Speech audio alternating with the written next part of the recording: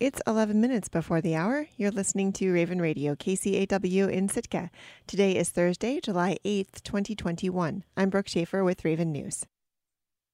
Sitka's active COVID case count made a dramatic jump on Wednesday when local health officials reported 10 new cases, pushing the active case count in the community to 26. 2 of the cases have been hospitalized. 7 of the new patients are Sitka residents and 3 are non-residents. More than half of the patients are 19 or younger. Several children under 10 tested positive, along with several teens, a woman in her 30s, 2 men in their 40s, and a man in his 50s. All 10 patients were experiencing symptoms when they received testing this week, according to city data. 4 of the new cases are secondary, meaning the patients had known contact with a person who tested positive for the coronavirus. 1 case is travel-related, and contact tracing is still in progress for the rest of the patients. In an interview with the Sitka Sentinel on Wednesday, Fire Chief Craig Warren said that 19 of the last 20 reported coronavirus cases were unvaccinated. The vaccinated patient who tested positive was asymptomatic. With 26 coronavirus cases, Sitka remains on high alert, with the largest spike in COVID-19 cases since January. The recent uptick in coronavirus cases across the state has pushed Alaska's alert level up to moderate and Sitka's level up to high, but state health officials are not yet calling the increase a trend.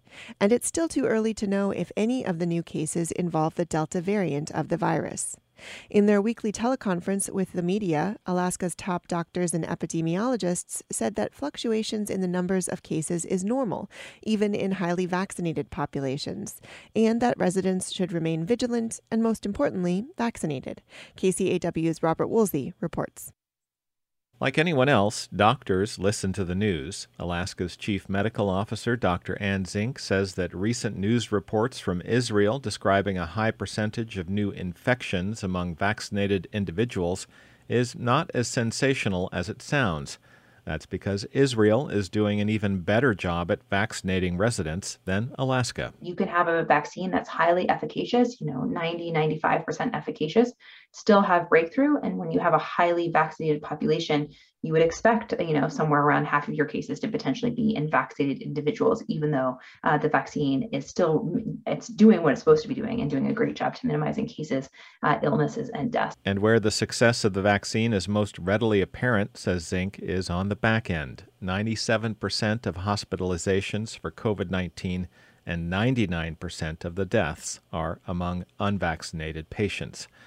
Other recent news involves revised guidance from the World Health Organization, or WHO, regarding masking in public places, even for vaccinated individuals. The guidance came as the Delta variant emerged as the most prevalent strain of the coronavirus, yet the guidance conflicts with that of the U.S. Centers for Disease Control, which this spring gave the go-ahead for vaccinated individuals to go unmasked in many circumstances. Zink says the WHO, the CDC, the state, and even municipalities like Sitka have different COVID rates and different resources and may set up their own guidance depending on some key variables. The WHO is looking at a worldwide perspective about the number of cases as well as the amount of vaccine. And here in the United States, we're very blessed with abundant vaccine at this time. And as a result, the CDC has not made any changes to their guidance regarding masking in the light of the Delta variant that does look like it spreads more easily from person to person. And so continue to encourage people to do what they can to get vaccinated as quickly as possible, but then continuing to choose activities that are lower risk for transmission. So it's been great to see so many people outside recently with all of the sun, and that's a great place to be. And then knowing that masks work. And so that is an additional tool that people can use if needed to be able to protect themselves and others. The Delta variant itself may be capturing the most attention. It has proven more communicable than the original form of the coronavirus and slightly more infectious for people who received their first dose of vaccine, but not their second. Dr. Louisa Castrodale manages the infectious disease program in Alaska's section of epidemiology.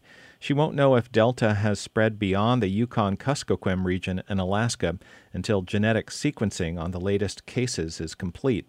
Nevertheless, she views the Delta variant in the overall context of COVID. Before Delta, we still had outbreaks and we still had people getting sick in really high numbers. So I guess I mean, we're very interested in Delta and the different features of transmissibility and potential severity and things like that. But I just don't want people to think that COVID wasn't a big deal prior to Delta. Like it was. It was causing illness and it was causing transmission prior to sort of having mutations to Delta. And despite the serious news from other parts of the world and the country, Castrodale isn't calling this latest flare in Alaska a trend. Because Alaska's numbers are low, they tend to be noisy, she says. 5 cases here, 10 there, might just be bumps in the road. She's cautious in her approach to the data. I think at this point, we don't like seeing anything trending up, but I don't know that we would call it a trend at this point, and would sort of hold on to see what the numbers kind of go for here. Like her colleague, Dr. Zink, Castrodale says Alaskans are definitely benefiting from reduced crowding in summertime and the ability to do outdoor activities, all of which will change when schools reopen and the weather worsens this fall. She recommends vaccination for everyone 12 and older as soon as possible. We are not out of the woods yet, she says. Reporting in Sitka, I'm Robert Woolsey. The 19th Amendment, ratified in 1920, gave women the right to vote across the country. But it took years of state-by-state campaigning to get there. In 1913, Alaska joined 9 other states in granting suffrage to women. Alaska State Museums has a traveling exhibit about this history. KFSK's Katie Anastas spoke to Alaska State Museum's curator, Angeli Grantham, about the exhibit and how this history connects to voting access today. The title of this exhibit is called Alaska's Suffrage Star. Can you tell me about what that refers to? Yes. So suffragists across the country, anytime there was a new state that approved suffrage, they would add a star to their suffrage flag. And so it refers to a literal flag, and it also indicates the idea of the women themselves who were advocates of suffrage here in Alaska. Those are the stars as well. Can you tell me what those women were doing in Alaska? What did their work look like? Yes, well, in Alaska, it was pretty fast and furious. A lot of the people here were already suffragists, and there were women who moved to Alaska from elsewhere who'd been engaged in suffrage campaigns all across the nation. The exhibit features 4 women, and each of these women are really remarkable figures. Tilly Paul Tamery is a Tlingit educator and important in the history of the Presbyterian Church in Alaska. And she was actually arrested for assisting a Tlingit man to vote in Wrangell prior to the passage of the Indian Citizenship Act. So she's a great example of a voting rights activist in Alaska. I know that the history of women's suffrage has a lot of racism and systemic inequality that in many ways kind of helped push it forward. What was the role of Alaska Native women in this?